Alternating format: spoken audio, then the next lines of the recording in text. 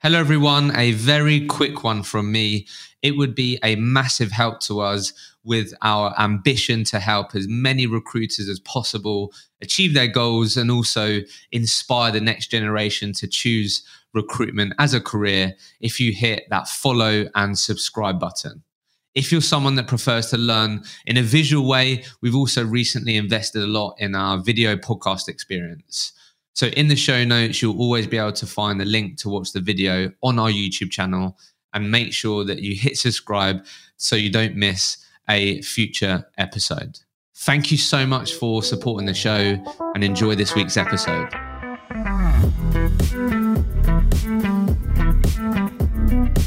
Welcome back to the show. My name is Hisham Azuz. And on this week's episode, I was joined by Sam Ingwell from Opus Recruitment Solutions. Sam's based out in Australia, and over the last 6 years, he has dominated the testing market in Sydney. And in this conversation, we break down how Sam has gone about growing his book year on year, with his best year billings-wise being 1.6 million. And we talk about how he's gone about it. How has he built this market? How has he built relationship? How has he become world-class at guaranteeing his contracts extend? How has he become exceptional at opening up doors? How has he protected his contract book? So much value in this conversation. And Sam does a really good job of breaking things down, being honest, and talking about his journey so all of you can benefit and hopefully continue to excel in your own careers with Sam's wisdom.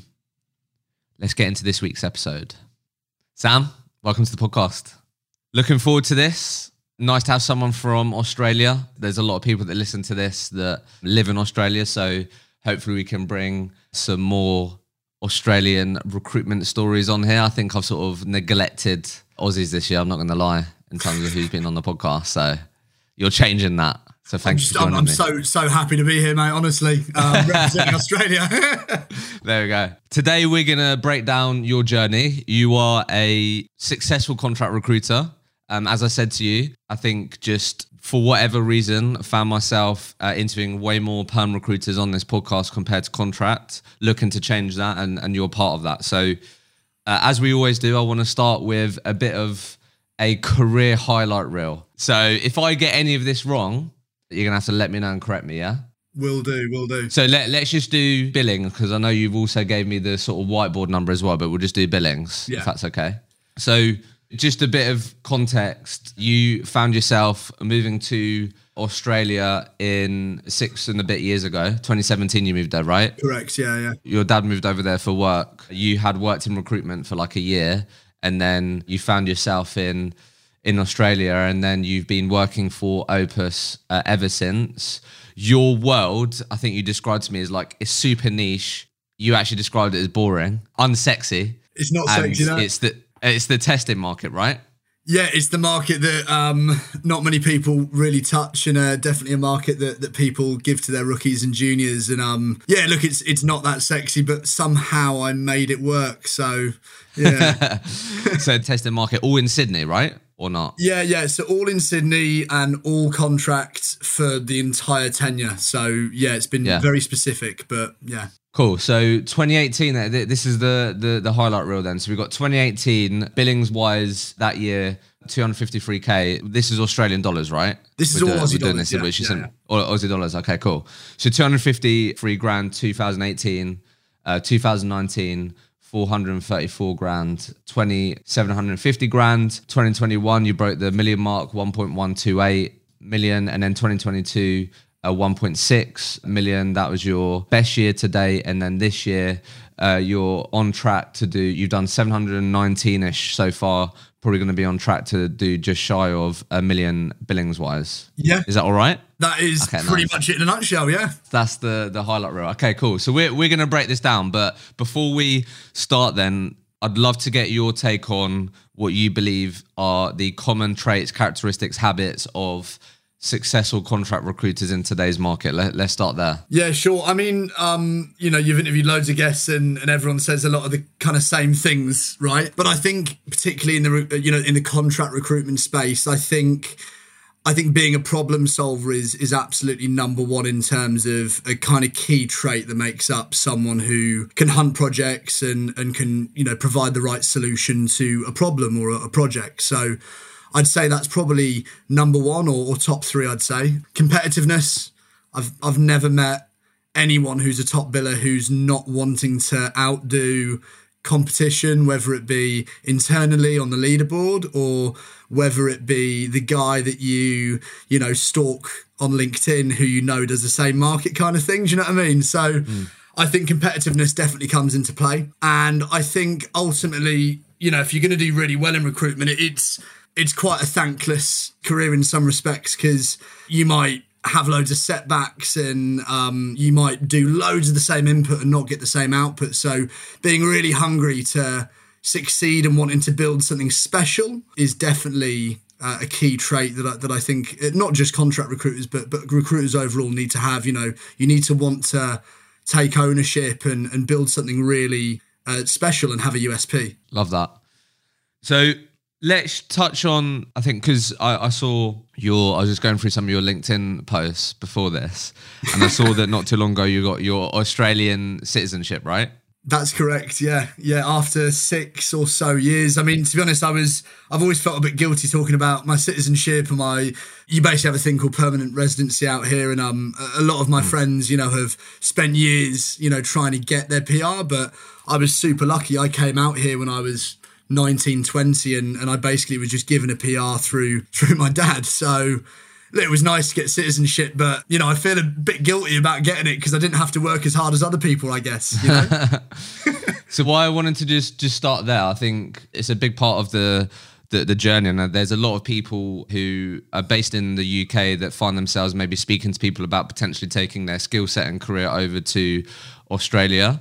So would you mind just talking a bit about, you moved over there with family, right?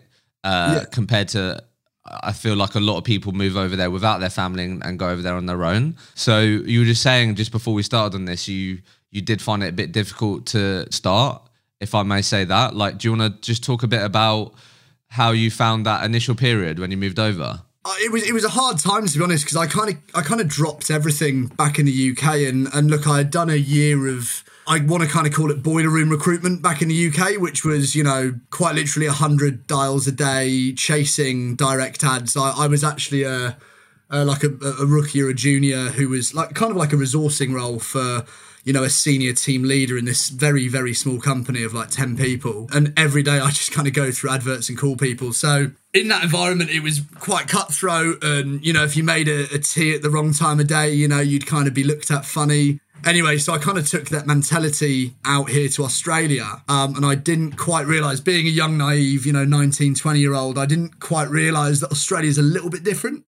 People are a little bit more easygoing, a bit more friendly out here. And even though the office was, full of quite just English and Irish people, because that's recruitment, right? I kind of bought this mentality of hard ways of doing things and not kind of looking at the relationships internally or externally. And I was kind of trying to, fight for myself at the start, and that didn't work well for me. So, I had to basically relearn recruitment, and I had to just clean slate, take on everyone's advice, be a sponge and adapt. Because if I continued the same way that I was in the UK and being a young, naive, hungry kid who just, wants to be the best and earn money, taking that mentality to Australia, it just didn't quite work. So yeah, I had to really change, but I'm glad that I took on advice and did that. And I guess I'm quite happy to be where I'm at now. And if I didn't take on that, advice and constructive criticism, I certainly wouldn't be sitting here, mate. And what about personally? How did you find adapting to that? Yeah, personally, it was quite tough because I came out here, I didn't really know anyone. So, you know, my entire social group was coming from the office really. And in the first 6 months, you know, I was kind of living with parents and on a low basic salary, not earning much. I didn't really know where to go or what to do. So I'd kind of attach to the kind of social groups at work and, you know, see, you know, if I can make friends or friends of friends. So it certainly took a while. But I think after about 6 months, I kind of found my feet and, you know, made some good mates within the office. And I was quite lucky in the fact that I had, shout out to Mike, who was my kind of lead, my manager at the time, and he took me under his wing and showed me the way. And yeah, it's been pretty good ever since. But it wasn't without its struggles, I'll be honest with you. So to round that out then, for anyone that's listening, just one or two things. I guess, firstly, if I'm listening to this right now, I've worked in the UK recruitment market. I've got a good number of years under my belt. I have a degree. There's a genuine opportunity for me to go to Australia. What do you think, or what have you found yourself giving advice to people that come over to OPA? Because I'm sure that happens now still. What are some of the things that you find these people have to like unlearn quite quickly a lot of the time when they're sort of coming to the Australian market out of interest? Yeah, I mean, I think in particular, I think the UK market, obviously it's very saturated, so it can be quite transactional. I mean, I'm not saying it's not relationship driven, because anyone who's done well in recruitment has to have relationships, right? But I feel like you could get away in the UK of being quite transactional and just being a pure hunter and not really caring about, you know, how it reflects on you or how it reflects on your brand. So I think coming out to Australia, you've got to realise that it's a much smaller market. Everyone knows everyone. So you've got to make sure you're on, you know, your best behaviour and you're looking good, your brand's good, and that you're creating relationships. Because in Australia, I think it can take a much longer time to break into a client and develop that relationship. Whereas in the UK, you know, people are keen on a bit of spot business and then, you know, I'm not going to take your call for a year. And that's just kind of how it is. So definitely the relationship mentality out here is a lot more longer term. And it takes a lot longer to kind of break people down and get cozy with them, you know? And then secondly, what about personally, if I'm a friend of yours, I've got some recruitment experience, I've got a degree, I've got rec to recs telling me about how I can take my skill set to Australia. How are you describing working in Australia, living in Australia to me? What does that sound like? What are the things that you maybe highlight to people that are true, and maybe also some of the things that are maybe difficult or challenges maybe? Yeah. I mean, people say that it rains less out here, and that's not true.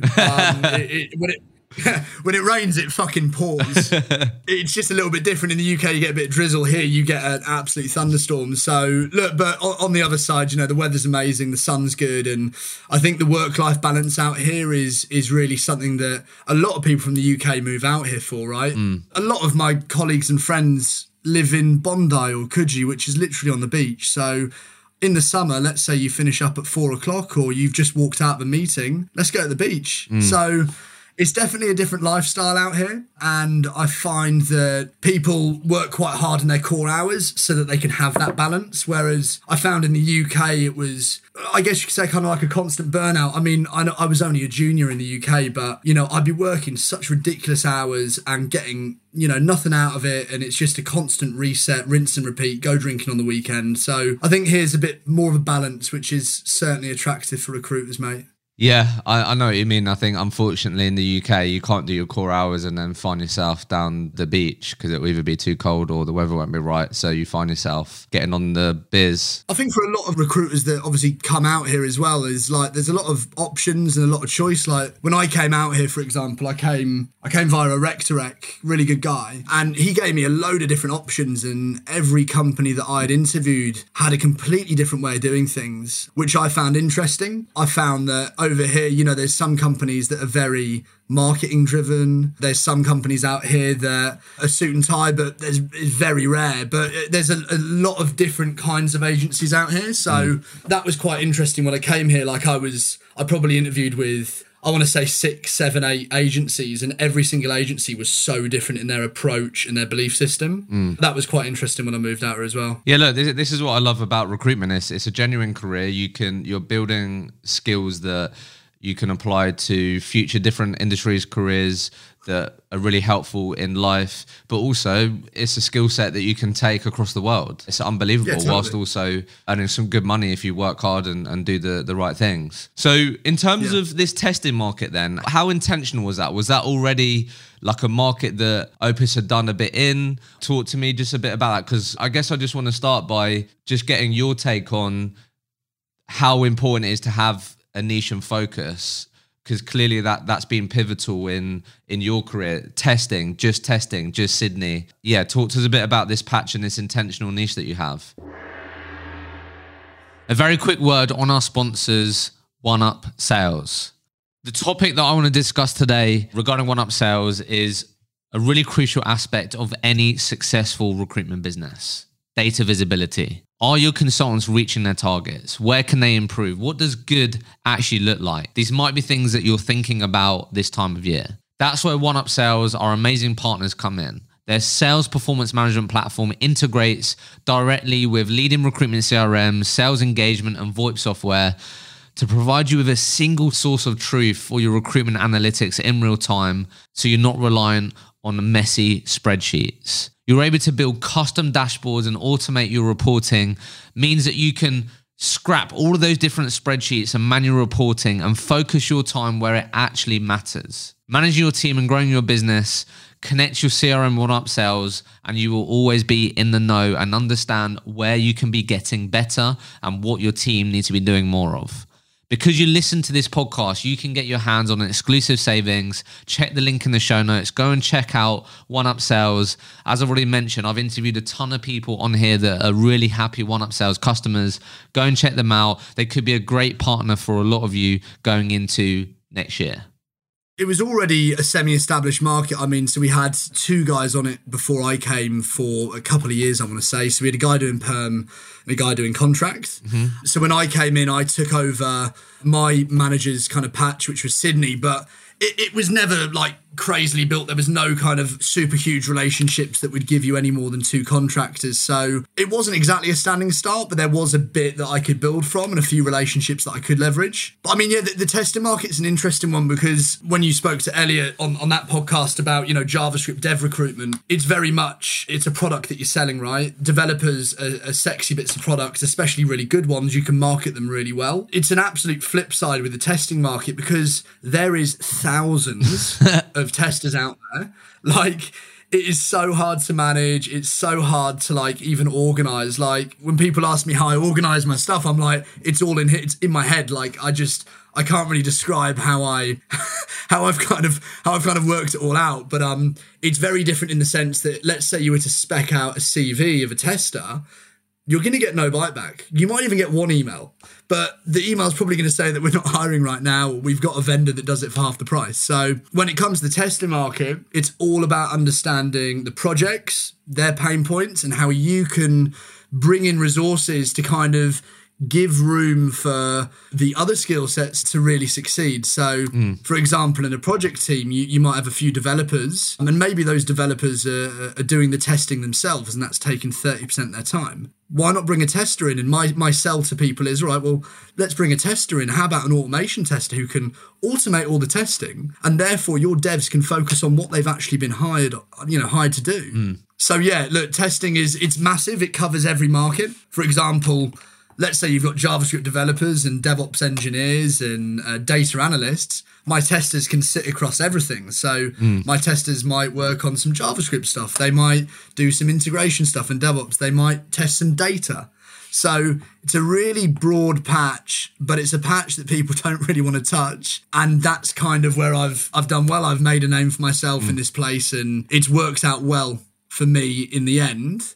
Despite it being so kind of big and hard to operate in and kind of foggy at times. It's an interesting space. And do you think you would have got to where you got to if you also did some of the dev contract stuff or different things, or did you stay really religious with the niche and focus of testing and do you think that's important? I always stayed very true to kind of like, I'm really big on like my brand, right? So like, I really want to make sure that on LinkedIn, I'm engaging with people, I'm connecting to people in my space. I want to make sure that when I'm selling to clients, they know that I'm really serious about testing, which is kind of unusual because not many recruiters are coming to them and saying, hey, all I do is testing. Like, let's talk about what tools you're using, how much money you're spending on licenses. Like, other recruiters aren't doing this. They're not understanding the complexities around it. So I guess for my selling point to work and to be, you know, an SME in my market, if I did other markets, it wouldn't quite work. It's not to say, though, that I haven't jumped at opportunities, right? I have found fallow jobs, which might be the occasional Salesforce or PL SQL developer or something like that nobody in my company at the time might have had a desk for. And guess what? I'm going to work it after hours and I'm going to hopefully place that because I'm all about opportunity. I'm all about seeking anything that I can. I'm going to give it a go. But ultimately, I'm putting, 99% of my time into that core market because I believe in it. You mentioned SME there. This is something that we hear a lot. So I'm interested to get your take. And I think that's really evident when I was going through your LinkedIn content. I think that really comes across. You're talking about people asking me what I think of the market. Here's my take. You're commenting on the contractor rates and the things that aren't competitive and why. So I think you've done a really good job of that. And I think that's probably something that people, I'm sure you've heard in the office, the importance of being a subject matter expert. So I just want your take for people listening, with what you know now, if you were to start this market again, what would be your route to becoming a subject matter expert as quickly as possible? Is it, I'm going to speak to as many candidates as possible, be a sponge, ask open questions, really try and download as much information as possible? Is it, I'm going to be reading X type of content, I'm going to make sure all of the content that I'm reading is going to be about this? What do you believe to be the quickest route to being and becoming a subject matter expert? Yeah, it's a good question. I mean, ultimately it is about volume at the start, especially if you're starting out, right? I mean, it really is about candidate calls. And obviously, in my opinion, like when you put a number on it and say, I'm going to aim for 10 candidate calls a day or something like that, it's not enough. You need to be doing like 30 candidate calls in the morning. You need to really have this absolute volume. And the thing is with the testing market, because it's so broad, is some calls might be really low quality and you might not learn much from those calls, but the calls as soon as you can kind of recognize the really skilled guys, the really connected guys, you really want to engage with them and have a real conversation with them and learn more. Like I ask contractors and people in testing all the time, like if I see a new framework or a new tool or something that I don't know about, I'm always going to ask them to teach me about it. And more times than none, they're always going to explain. So I think it's really key to kind of learn about the tooling and learn about the different projects and stuff like that. That gives you a lot of credibility when you're speaking to clients, because I might go into a call with a client and there might be a smaller company and might have committed to like some sort of commercial tool that costs them like 50k a month. And I'm going to challenge them and be like, hold on, I spoke to a contractor the other day and they said that you can use this tool and it's free. What have you thought about this?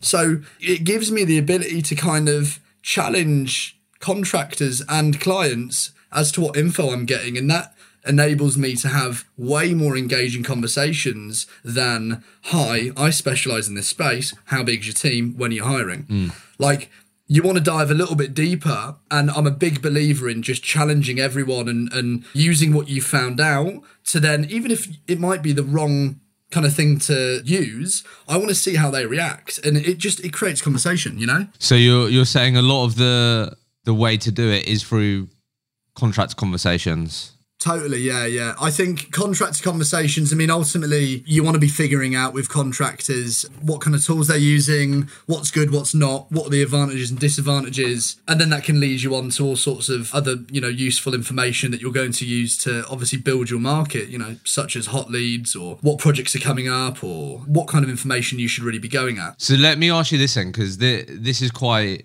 common when I spoke to contract recruiters, and it's something that their managers will most likely be saying to a lot of people listening. So how the way that I like to frame this is, what did Sam's contractor call conversations, where the intention was to gather information, build credibility, build relationships, do the things that you're talking about, so then you can use the things that you learn to challenge people from when you're speaking to clients, these different things. What did your calls sound like when maybe you weren't doing a very good job of that, compared to how they sound now? Like, was it really transactional and it was very obvious that you was just asking questions because you knew there were questions that you needed to ask? Like, I don't know, just give us a bit of an insight into what these maybe calls sound like, because it might help people understand where they can improve these calls to get more out of them, to build relationships better, whatever they look like. Yeah, I mean, it's all about obviously using kind of open-ended questions and eliminating the ability for them to have a dry conversation and say yes or no. Obviously referencing other things that that you've learned from another contractor. If they're using X tool, why aren't you using Y tool? Explain, let's have a chat about that. And I think at the start, obviously it was definitely a numbers game, and I think a lot of people get trained to, you do that kind of funnel technique and you just ask questions, qualify them, what's your rate, what's your expected rate, blah, blah, blah, blah, blah. And sometimes you miss the kind of really good snippets of information. So I think as well, bring into those calls useful information, even just giving them a little bit of something before they give you something, just, having some common market information and just saying, hey, have you heard about this? And that can really start a decent conversation with a contractor that might be within a target client and might ultimately be a key for you to find your way into that business. So I really believe in keeping, I hate it when people say, I work with the top 5% of candidates or 10%, because you can't quantify that, right? But just speaking to the best people based on where they're working, what they're doing and their reputations, and digging as deep as you can and getting to know them and checking in on them. Like I call a lot of the top people in my space just for catch-ups every couple of weeks, if they're looking or, how's it going? And those relationships will ultimately, enable me to find out more about where they're working, or if they move to another company, they might spill the beans and give me a bit of information about how they got there, what the go is when they're hiring. So keeping contractors close is really, really key, and making sure that you're having really open conversations and not just qualifying them is super important. It's as important as a BD call, really. Have you, just because the way that have you read are you much of a reader or no? I mean, I'm embarrassed to say it, but I haven't read a book since school. Okay, fair. Have you come across the Challenger sale? No, I haven't, no. I'm reading that at the moment. You should definitely, because the way that you're talking is very much in line with the methodology of... Do they do a podcast? No, there'll be an audio book, yeah. That you should definitely check it out, because I think it sort of describes how you're approaching selling, which is the way that you're talking about challenging people in the market on how they do things, offering them insights, using your subject matter expertise rather than, I think it's something, I thought you might have read it just the way you're talking, but... No, I mean, it just kind of, I just think it's the thing that makes sense, because I think everyone, the way that you need to differentiate yourself is everyone's going in and telling people that they're specialists, and it just holds no weight. But if you can actually have a chat with people and dig a bit deeper, then, if anything in itself, that's selling, right? I mean, It's give and take, mate, No, yeah, totally. So something that I'm sort of learning and picking up, and I feel like you're talking about it there, is there any science behind getting good at understanding and knowing what a great world-class contractor looks like? It might be market dependent, but is there any science behind that you found just really helps you be like, this is a top-class contractor? Because when I interviewed Elliot, that seemed to be really quite pivotal, because if you're very aware that you're dealing with some of the best contractors in your space, they're going to be working on the best projects, or projects that I don't know. Yeah, talk to me a bit about that. Is there any science behind how I can get better at understanding more quickly when I'm speaking to a great contractor, what a great contractor looks like? You know what it really is people that are actually really good contractors and people that are just good candidates in general are engaging when you speak to them. Time and time again, I speak to so many candidates, and if they can't get past the whole, how are you today kind of, if they're boring me after a minute, I'm not that engaged, and they're quite obviously not going to do very well in a business environment. So ultimately, the people that are engaging and actually decent to speak to end up working for the best companies and working with the best projects, because C-level people, business people, want to deal with people that can actually communicate on a human level. So obviously it's hard when, you've got a load of CVs, it's very churn and burn. But as soon as you start having one of those really engaging conversations, you just feel this spark inside of you and you're like, nice, all right, let's talk. So it takes you got to kiss a few frogs, right? Okay, that's interesting.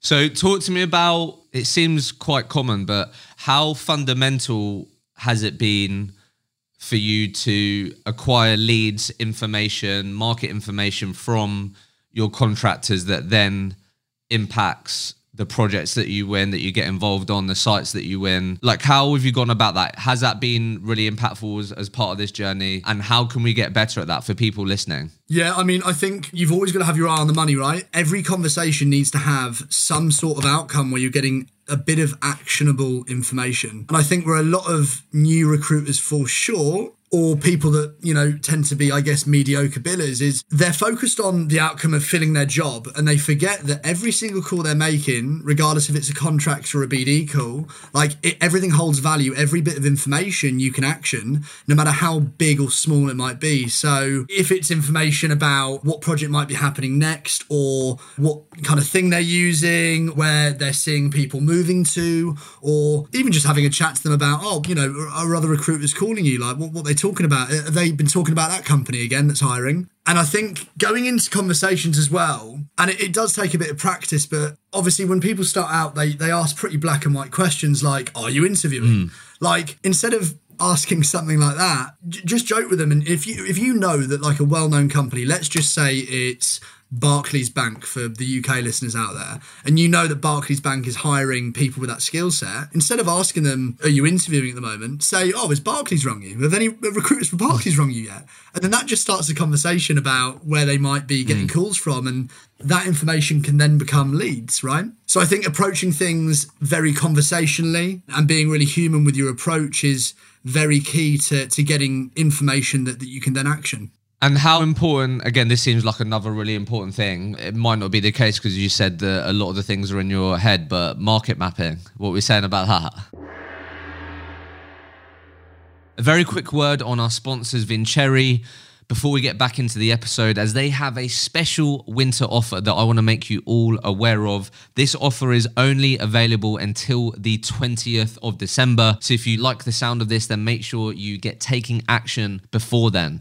If you are not happy with your current CRM, don't settle. Switch to Vincherry for 0 implementation fees, plus you'll get a gift of your choice. Video interviews, 500 free minutes per month, which is normally £99 per month. Timesheet processing at £1 per worker, which is normally £5 per worker per month. Or recruitment agency website. First 3 months free, which is typically normally between £735 to £3,900, depending on the chosen package. If you also mention that you listen to the podcast, you'll also get an additional 3 months as a listener of this podcast. So if you want to make the most of this offer, you've got until the 20th of December to get all of those benefits. Check out the link in the show notes. Go to Vincherry.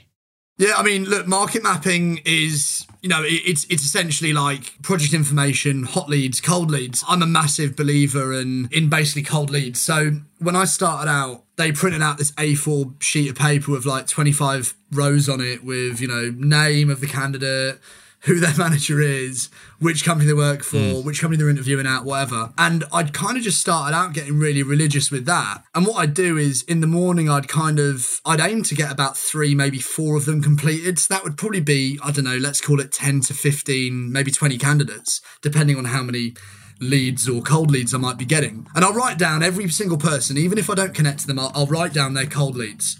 Because ultimately, if this looks like a contractor, it's probably going to be a company that hires contractors. So I was a massive believer in terms of market mapping. You need to make sure that you're spreading your seed real wide. Because I think a lot of recruiters can get really fixated on those big enterprise clients that are always hiring, right? And they just want to dig into them. But the truth is, it takes, you know, recruiters years and years and so many different angles to get into these clients. So basically with these cold lead sheets, when you're getting information, you need to be able to look at those cold lead sheets at some point during your day, look at all of those companies and make sure that you have a contact point in each company. And then when you revisit those leads, do you have another contact point? Have you sent them a CV? Have you emailed them? Have you LinkedIn messaged them? Have you tried to call them? So I'm a big believer in multiple contact points across a wide market, but that's not to say that you shouldn't also focus energy into target clients. That would be silly to not do, right? But I think where a lot of people fall short is, and I disagree, that's how we started talking, is I disagree with people that say you only need 5 clients to build $1 million, because I think I had like 23 clients when I built $1 million, right? So spreading your seed means that you have way more relationships and you have way less risk. because the likelihood of all 23 clients saying we're cutting our contractors, it's a lot less than 5, isn't it? Do you have any sort of system to market map then? You've mentioned the cold lead sheet, which is, just to make that clear, that's just a living, breathing list of companies that you know have hired a contractor in the past or at some point. Do you have any system around market mapping? And it's kind of annoying. Like, we've got this really old database system thing from like 15, 20 years ago that is literally, I don't even know if it's operating on a floppy disk or what, but I'm used to using it, right? So okay. We have an ability on this system to obviously tag up managers with skill codes, which I'm sure most recruiters have in their CRM. So obviously I'm going to tag up skill codes, but look, if I could go and redo it today and I could rebuild the market, I'd skill code it beautifully, because there's so many people I've worked with who do it so bloody well. The problem is with me is my market was so wide, it was so clouded that it was just impossible to start trying to skill code everything, because everything already was automatically coded and there was tens of thousands of bit of data. So I found that really tough. But the way that I managed to kind of juggle stuff was put things in my calendar, just real simple, just to remind myself to, chase leads. We had a little column on our thing, which is called spec jobs, which is where I'd input my hot leads and my hot project information. So every day I'd be referencing that, not once a day, but I'd be referencing that up to maybe 3 or 4 times a day, because I'm a big believer in the fact that you can't just go at leads at one angle.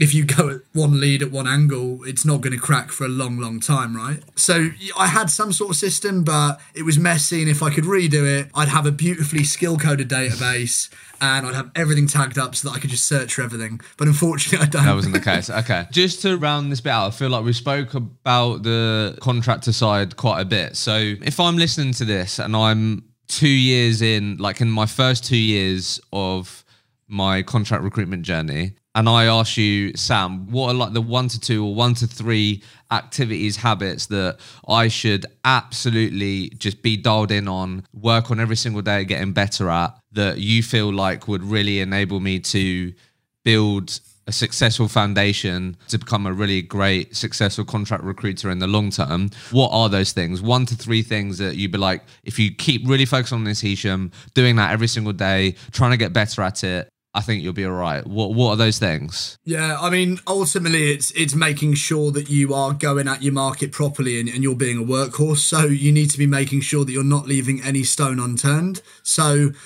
a lot of times people can get carried away and ignore a cold lead. Even if it's a cold lead, one day, that's going to come back around in full circle and it might deliver you a job in the future. So being really focused on making sure that your inputs are double everyone else in that room. You need to make sure that you are putting in a lot of effort, a lot of candidate calls, but then as importantly, a lot of client calls. And I mean, from a client call perspective, the second thing would be discover and create a USP, because there is a lot of people in the market, particularly in those dev markets or those really highly contested markets where everyone's coming with the same sell. I'm a specialist. I've got a great database. I can, I've got the people. You've got to figure out what is your USP and why is a client going to use you over someone else, right? And it can be as simple as just asking a client, like, how do you like to work, mate? Like, I ask clients all the time, like, all right, look, I get it. I level with them. I'm like, look, I get it. You probably get a load of recruiters calling you. Like, how can I be the guy that you remember? Like, how can I make a difference? And just put it to them. Let them tell you. So trying to stand out, obviously, in a competitive market, making sure that your sell's a little bit different, and just being an absolute workhorse and not leaving any stone unturned is definitely my advice I give to anyone starting out. Nice. I definitely want to highlight what you just said. Obviously, some of the things that you said when we prepared for this that you're passionate about is that you're big on the hunter mentality, right? What I really want to talk to you about, which I think I've really enjoyed listening to you say, is about how you challenge the people that you speak to, you uncover problems, which I really like. So I want to ask you about that. But I think also, like, what a smart way to discover and understand the type of service that people aren't getting or want to get by asking them those sorts of questions that you just mentioned.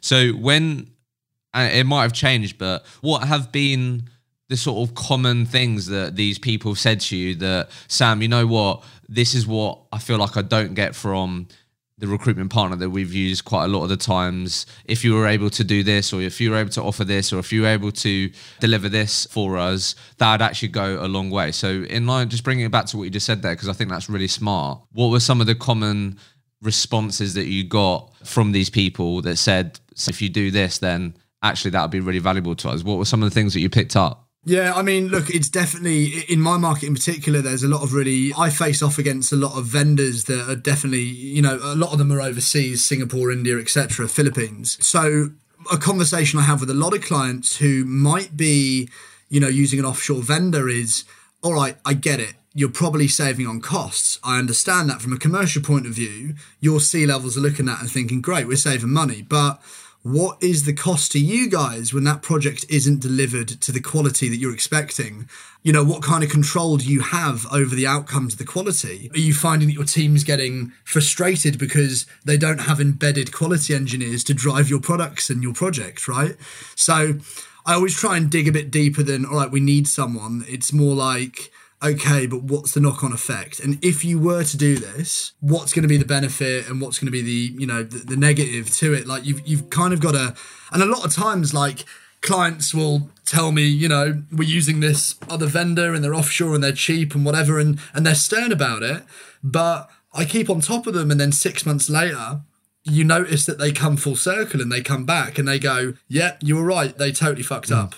We need some people on the ground now. So what you're talking about there are how you challenge them on the problems that they have, right? So you talk to them about, okay, so you're doing it this way at the moment, the quality, you're challenging that. But sorry, what I was asking you was, when you said you was asking people directly, what is it that you'd want from a recruitment partner? What is it that you'd seem really valuable? See, yeah. I know you're talking about the problems there because I mentioned that, but I was just curious to hear from you, like when you was asking that direct question, because you were saying that's one of the ways that you can discover your USPs. Like, what did you find to be the common response to, Sam, if you do this for us, or we work this way, or you give us this, that will actually be really valuable to us? Yeah, a lot of the time, funny enough, and clients say this to recruiters all the time, is just be soft in your approach, leave me alone for a bit. And I think, when you're starting out and you're really hungry and you really want clients and want business, like you're going at it and you're trained to kind of like, call them every other week and spec them and whatnot.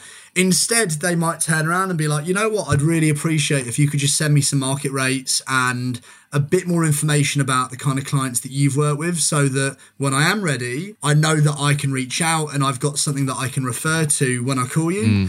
So I've had this kind of this like PDF document of kind of like case studies with clients and the kind of things that we've done and achieved, and this is just a small kind of 3-4 page PDF that I'll just swing out to clients instead of a spec CV or something, because in my market spec CVs don't get much traction. So understanding kind of what kind of approach they want is really important. Even as simple things like, look, let me just understand, do you prefer emails or calls, mate? Because a lot of the time, there's some people in this world who find it quite offensive to get like a text message out the blue from a recruiter. But in my head, like I'm texting people all the time. I'm texting clients and candidates all the time. Like I don't find that weird, but some clients don't like that, right? So sometimes you need to just listen to, all right, how do they like to communicate? What's their approach? Are they kind of a high energy or a low energy person? Like, how are we gonna bounce off each other here? And you've got to kind of feel them out a little bit. So yeah, it's really important to get that right, because if you take the wrong approach with a client, you're going to be knocking on that door and ultimately you're just going to piss them off.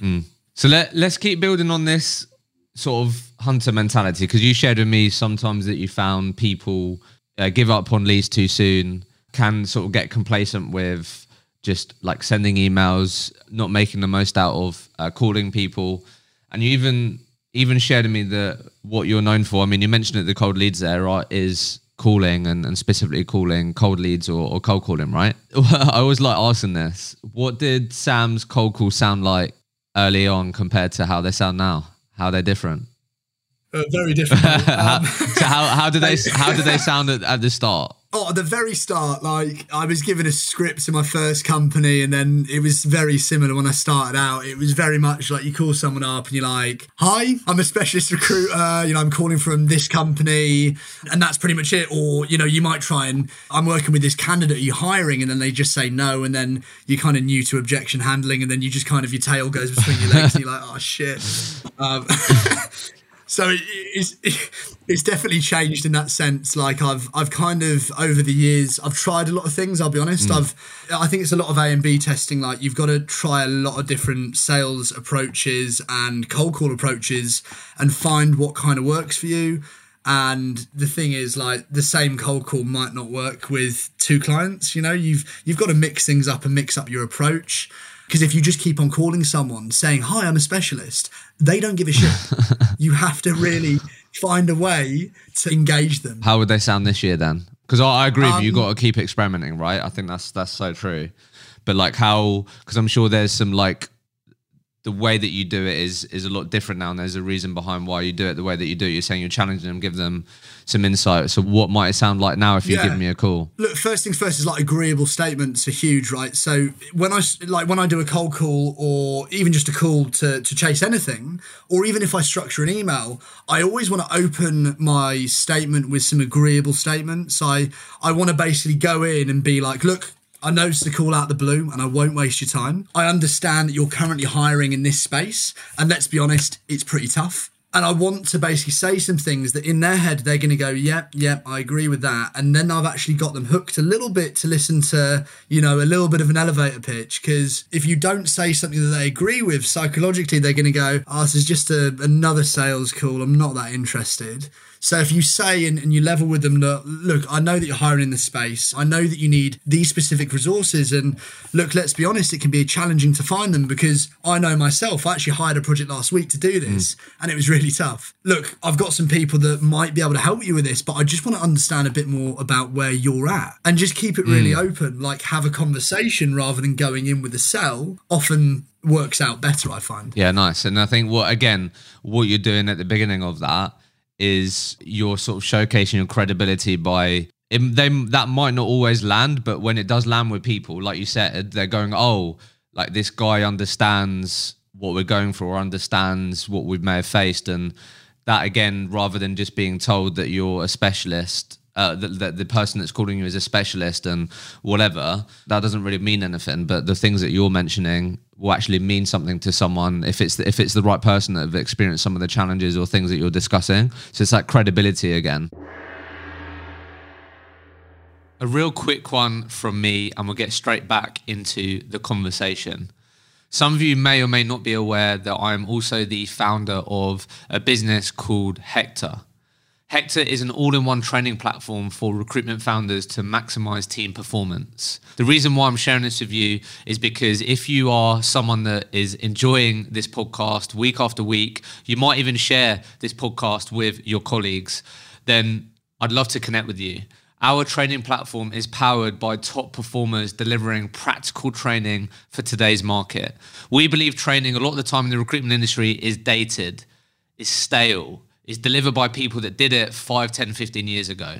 And we are completely going against that. So a lot of the people that you're able to learn on this podcast, you're able to learn even more from at Hector. So if you'd love to, find out more about how we could potentially help you get more out of your people, ramp up their performance more quickly, then please connect with me on LinkedIn or click the link in the show notes where you'll be able to book a call with us. Let's get straight back into the episode. Yeah, and I think like it's exactly the way that I structure my emails as well. Like I see people all the time who start out in recruitment and they send a big email cell that might be 3 paragraphs, and the reality is nobody's going to read that. As you would open a cold call, open it with 2 very quick and snappy agreeable statements that they can agree with and they can level with, and then go into a very quick 1 or 2 sentence bit about how you could help.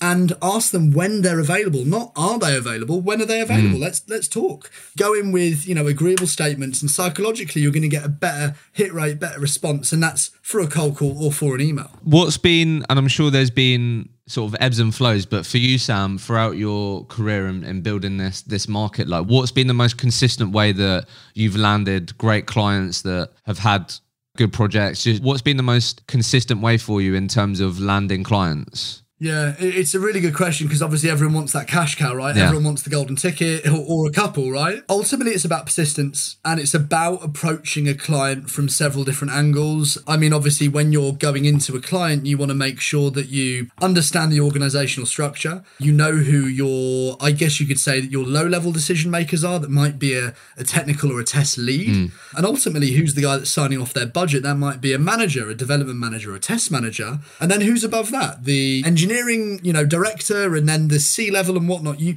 want to make sure that you're starting to make inroads with everyone. I normally find it starts at the bottom. So it will start with those leads or even contractors within those businesses. And what you want to do is you obviously just want to network around them, and you don't want to be salesy with your approach, but you can approach all of these leaders and people in the business. You've got to remember that they are not committed to that client forever. They at some point will be searching for a job. So it's worth their time to chat with you because you are an SME, you're a market expert, and they might want to know about rates in the market or who's hiring. So have a chat with them about that. And then once you've given them some, ask them a bit about, hey, look, I actually got a lead. I'm not sure which team it was, but it says it was using this tech. Can you help me out? Or how about let's meet? And when you meet them, can you ask them to draw you out an org structure? Like, give me an org map, mate. Give me an org map, mate. Give me a fucking org map.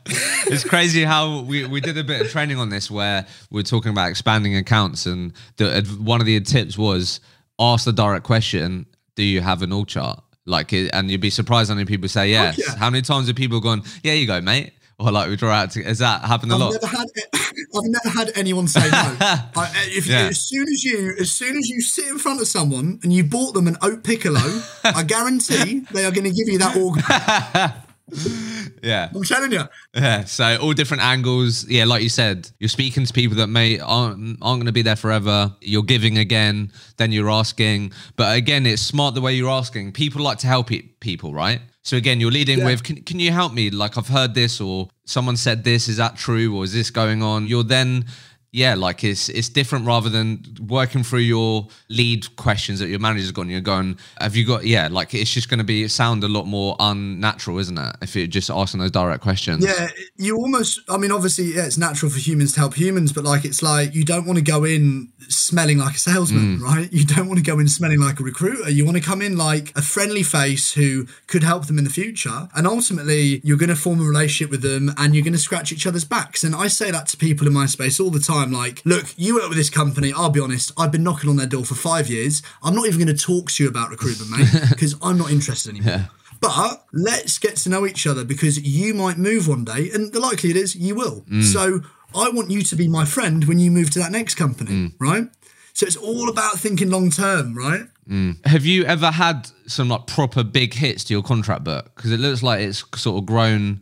It's just sort of gone on a sort of upward trajectory, really. Obviously you interviewed Elliot and he got absolutely wiped. Because I want to speak to you about how does Sam think about protecting his book? Because I think that's another thing, isn't it? Oh, mate. So talk to me a bit about that. One, have you ever had have you come in on a Monday and they've gone, Sam, look, we were testing for this piece of tech and now we don't need it. And you had 15 contractors there. I don't know. Have you ever had any big moments like that? Yeah, I mean, look, I have had similar kind of things. That I've been pretty fortunate in the fact that in my space, they do tend to stay for a little bit longer than perhaps in a dev space, which is obviously nice, but it might take me a while to place them or to actually get that work on. In terms of drops, I mean, I've had, some of my A clients basically saying that one of my big clients actually at the start of this year basically said to me, we've overspent by a few $1 million. I don't think we can keep these contractors anymore. So, I think I had about 10 people roll off at the start of this year. Oh.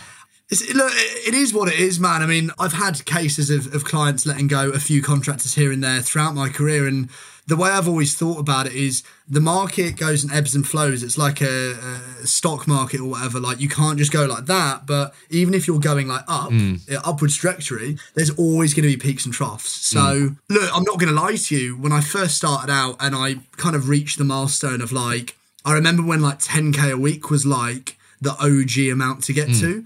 And I remember reaching that and just coming into the office one day. I think I had a few beers the night before and I kind of put my feet up and I went, yeah, I'm the fucking man.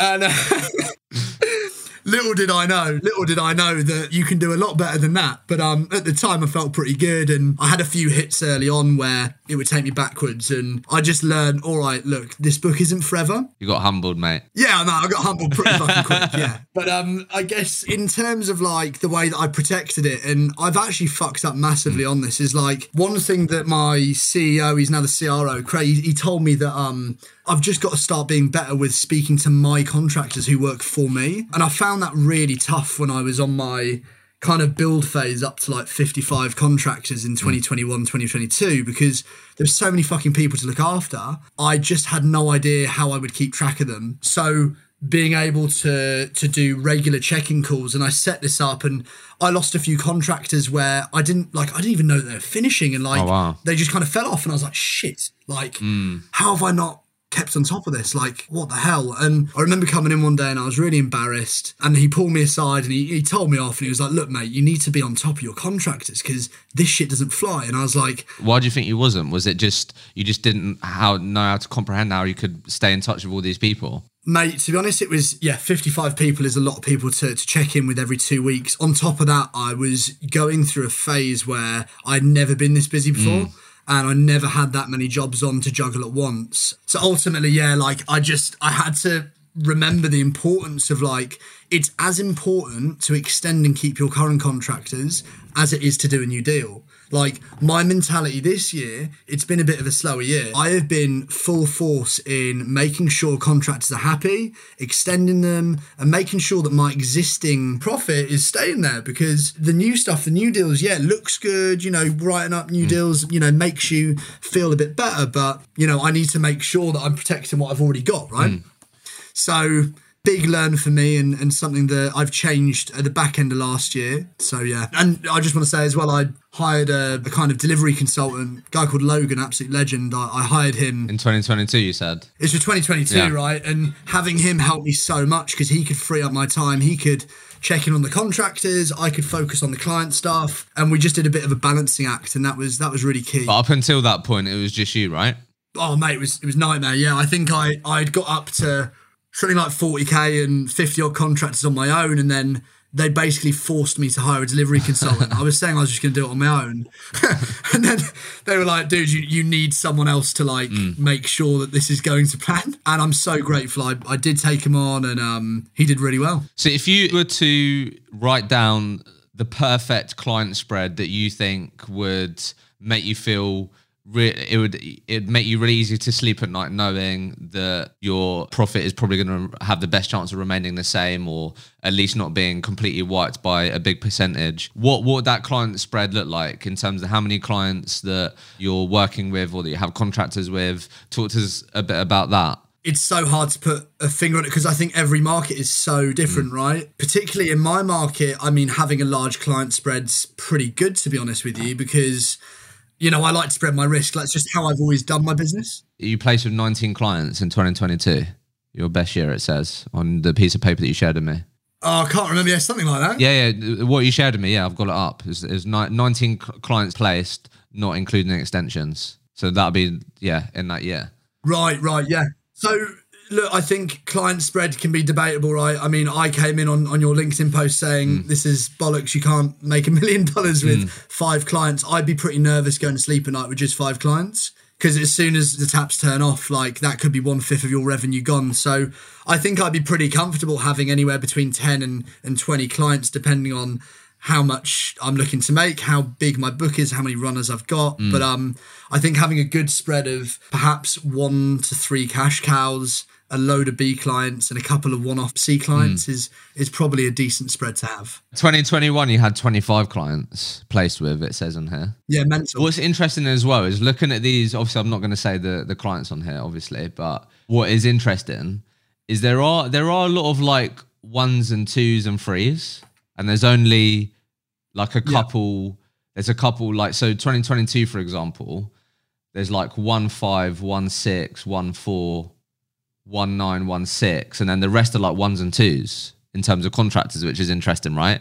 So again, you sort of also spread the amount of clients that you have more than like 2 or 3 contractors with as well. Yeah, for sure. I mean, I think it wasn't really intentional. I mean, ultimately, like I was always looking over my shoulder. There was another consultant who I worked with, and she had like literally 2 clients with like 40 contractors. She was always beating me, and I always thought, fuck, I really want one of them. Yeah. But you know, when the market turns sour and one of those clients turns the tap off, you know, not so good. So yeah, I think naturally, I think with my market, it just took me to a widespread. And I think that kind of came with the way that I built my business then anyway, because as I said at the start of the call, like I'm a big believer in making sure that you're spread in terms of communication. You're not just focusing on those sexy clients. Somebody's got to service the other things, right? And they are golden little opportunities when they come. So, and ultimately, with these little one-off placements or placements where you've done 2 placements in a client, I find that you can have quite a lot of control because perhaps they don't really hire in this space often, or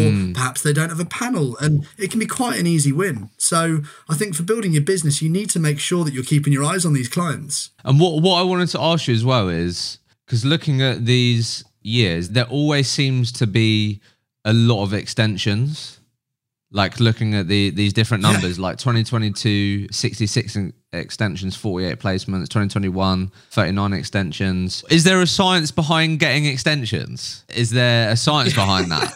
Is it staying in touch with your contractors, understanding what's going on, like asking I don't know, is there a science behind getting extensions? Yeah, I mean, there actually is, to be honest. So in terms of extensions, look, I mean, you need to make sure that you're on the ball really, really early. Like you need to be thinking about extensions 3 months out. So like 12 weeks out, you need to start thinking about, all right, is this person going to extend, or are we going to have to market them out and, you know, get them to another client? So what I do is I speak to both clients and the contractors at the 3-month period. So 12 weeks, probably then again, I'll remind them at 10 weeks.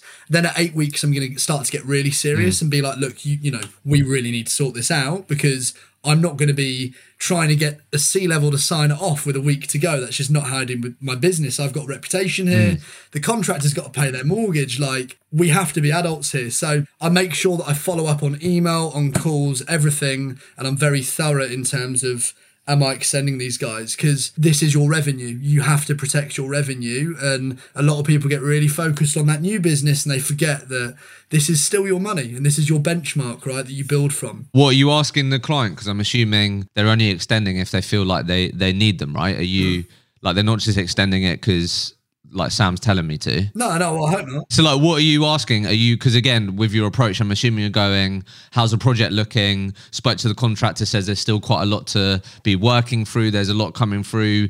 You know, do you expect to need this sort of quality of testing to still be done in another 6 months time? Like, what are you actually asking the client? I'm being pretty straight up, so I just want a black and white answer. Like, I'm telling the client that you need to let me know if you're not going to extend that contractor, rather than are you going to? Right. It's more like, if you don't extend this person, this human being, I have to make sure that they're earning money, right? So it is my job, unfortunately, as much as I want to help you as a client, I have to make sure that they're going to go and have a job somewhere else, because if you don't let me know, they are going on the market. So I will use that with clients, and that does get a response. So to round this out then, for a lot of people, they've had a difficult year this year. Do you want to just share anything on like your experience of, like, you've been doing this for a long time now, right? The testing market, Sydney, you've been smashing it out for a long time, man.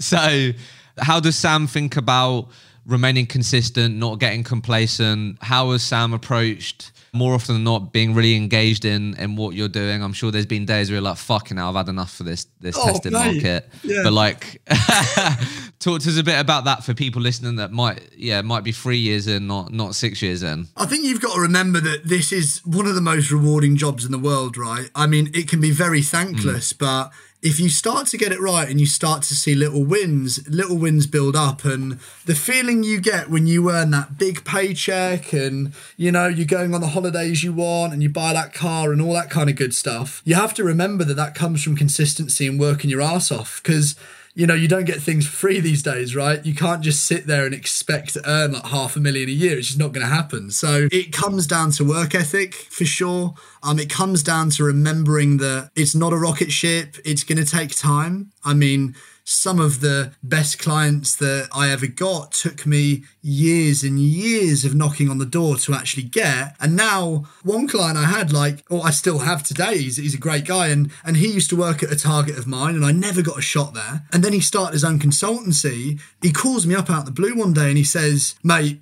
you are the most persistent fucker I know. I want you to recruit me. So, and that's literally how, and we have beers now and laugh about how, I was just so fucking persistent. But he thought to himself, he was like, if this guy's this persistent with trying to work with me, imagine the service he's going to give me when I need candidates like today or tomorrow. Do you know what I mean? It's really important to just remember that you need to remain consistent. And I think one thing as well is, and this is still a work in progress for me, but you need to focus on yourself outside of work as well. I think it's genuinely important, especially when you're finding it hard at work, to make sure that you've got a healthy enough routine. Because I remember when I started out, we'd be drinking on a Tuesday or a Wednesday and you come in with a hangover. Oh, wow. Horrific, right? Drinking on a Tuesday. Yeah, some weeks, I'm not going to lie. I was 21 years old. What am I in a new city? Yeah, fair. Mate, no judgment, mate. No judgment. Yeah. But look, as I've got, I guess, a bit older and learnt about balance, I think, having a gym routine, having, walking the dog, clearing your head, chatting to your partner, stuff like that, can really help take that work stress, and it can recharge you to come in and be a bit hungry the next day. Because if you just keep going at it and then you use alcohol as a release or something like that, you're just going to burn out. And when you burn out, it takes a while to get over that. Love it. Well, Sam, look, it's been an absolute pleasure. Kudos to you on everything that you've built so far. I'm sure there's going to be more success to come. So thanks so much for joining me on the pod. Thank you very much, mate. Pleasure. Thank you so much for listening to this week's episode. I hope there were plenty of golden nuggets for you to take away. As you'll know, I'm your host here of the Recruitment Mentors podcast, but I'm also the founder of Recruitment Mentors. We're an online subscription-based learning and education platform. We're on a mission to help thousands of recruiters achieve their professional goals and successfully progress their careers through modern and engaging online learning. If you're a recruitment business owner listening to this, there's a good chance that you value self-development, personal development. You're trying to develop a culture of continuous improvement. But we've partnered with a number of growing recruitment companies who were struggling to understand how they can invest more in their people, how they can upskill them more quickly without spending more time, without having to spend thousands of pounds of external trainers. And we've ended up being a really great fit, modern fit for recruitment teams. We can ultimately help you get more out of your teams by giving your people access to modern and engaging online learning, which they can access on demand. The thing that's really cool about what we're doing at Recruitment Mentors is that all of the people that your teams are able to learn from and the people that are delivering the learning content are people that are in role right now. They're billing, they're actively facing the challenges that your teams are, and a lot of the time they're amongst the top performers within their companies, which means your teams are going to be way more confident to learn and spend time on their learning when they know they're learning from people that are doing it right now, have been there and done it. There's nothing worse than feeling like training is not relevant and not current. The best place to find out more about Recruitment Mentors and if we can help you accelerate your team's performance is send me a message on LinkedIn, connect with me on LinkedIn directly, and I'd love to connect with you and find out if we can help you get more out of your people.